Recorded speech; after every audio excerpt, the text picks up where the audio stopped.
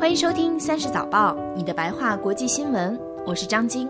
你们之前可能听过我的另一档节目声东击西，30早报是由声东击西和30实验室为你联合推出的，2018年1月正式开播。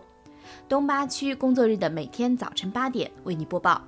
如果你喜欢这档节目的话，欢迎你把它推荐给周围的朋友们，也可以在苹果的 Podcast 上给我们打分写 review， 让更多的人有机会听到这档节目。今天的第一条新闻和菲律宾的总统有关。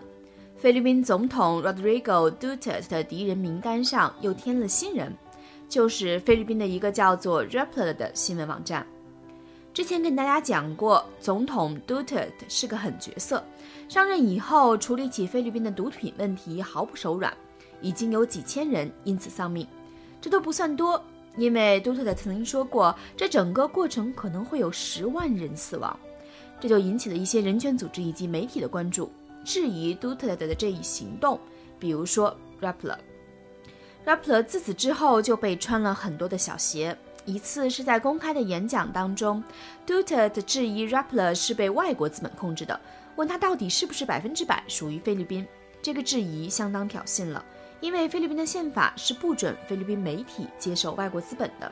现在总统这么问，不就是相当于问 Rappler 有没有违宪吗？而在总统的这场演讲之前，安全部门也展开了对这个事情的调查。在今年的1月有了调查结果，说 Rappler 违宪了，直接撤销了他的注册证书，就等于不让他办了。很多人就批评说 Duterte 他这是在消除意见，打压媒体自由。不过 Duterte 说，我这是就事论事，并不是像你们想的那样。我们来看看其他菲律宾媒体的境遇。当地一个广播电视台就曾收到过 Duterte 的警告，说电台如果不放他的政治广告，以后就不给电台发资格证了。另外有个叫做 Philippine Daily Inquirer 的报纸，也就是菲律宾每日问询报，他搞了一个 kill list， 专门用来记下那些在 Duterte 的毒品打击中丧命的人。从此之后，这家报纸就经常被水军在社交网络上攻击，被总统公开批评。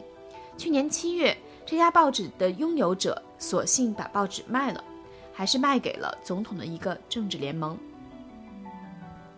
第二条新闻是关于 H&M， 眼看今年利润下降的厉害，服装零售商 H&M 决定新年新气象，成立新品牌 A Fund， 专门卖折扣服装。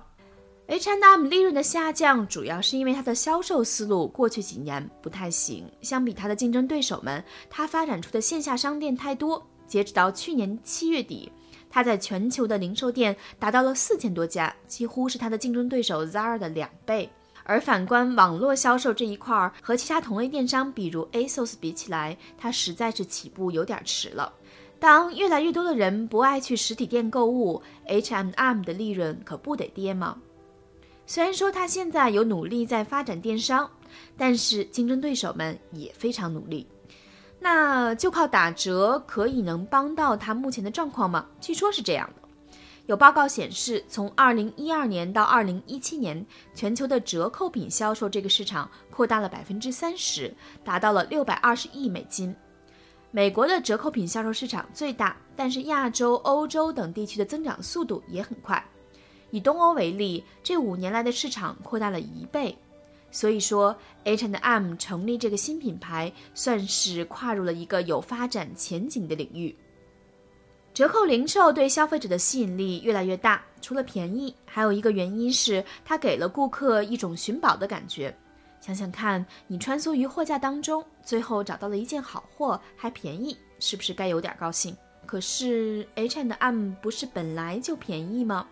对的，如果光卖 H&M 的打折商品是没有什么意思，但是这个新品牌不一样的地方就在于它还卖别的牌子的衣服，比如说可能卖 H&M 集团旗下其他一些高端牌子。对于具体卖什么牌子， H&M 并没有透露更多，但是他表示我们卖的一定会是知名而且流行的男女装品牌。你是不是也有点小期待？不过第一家店将会开在总部瑞典，所以你可能要再等等了。还有2条可以长话短说的新闻。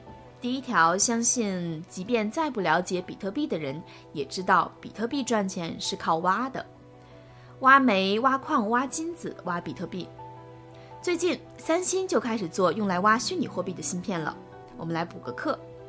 虚拟货币的确是用来挖的，简单来说就是在区块链里不停地去试数字，试对了就挖出了一个币。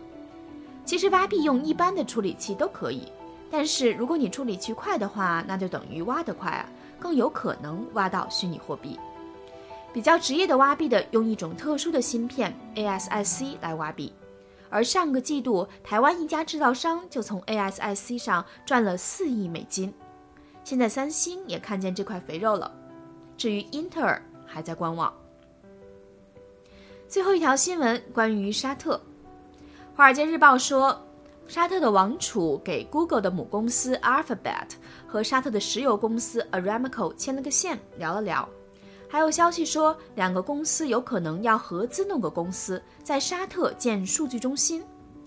虽然这个数据中心存谁的数据、什么数据、谁控制的数据都不知道，但大概华尔街日报还是觉得这是一条重要的新闻，于是我们在这里也分享给大家。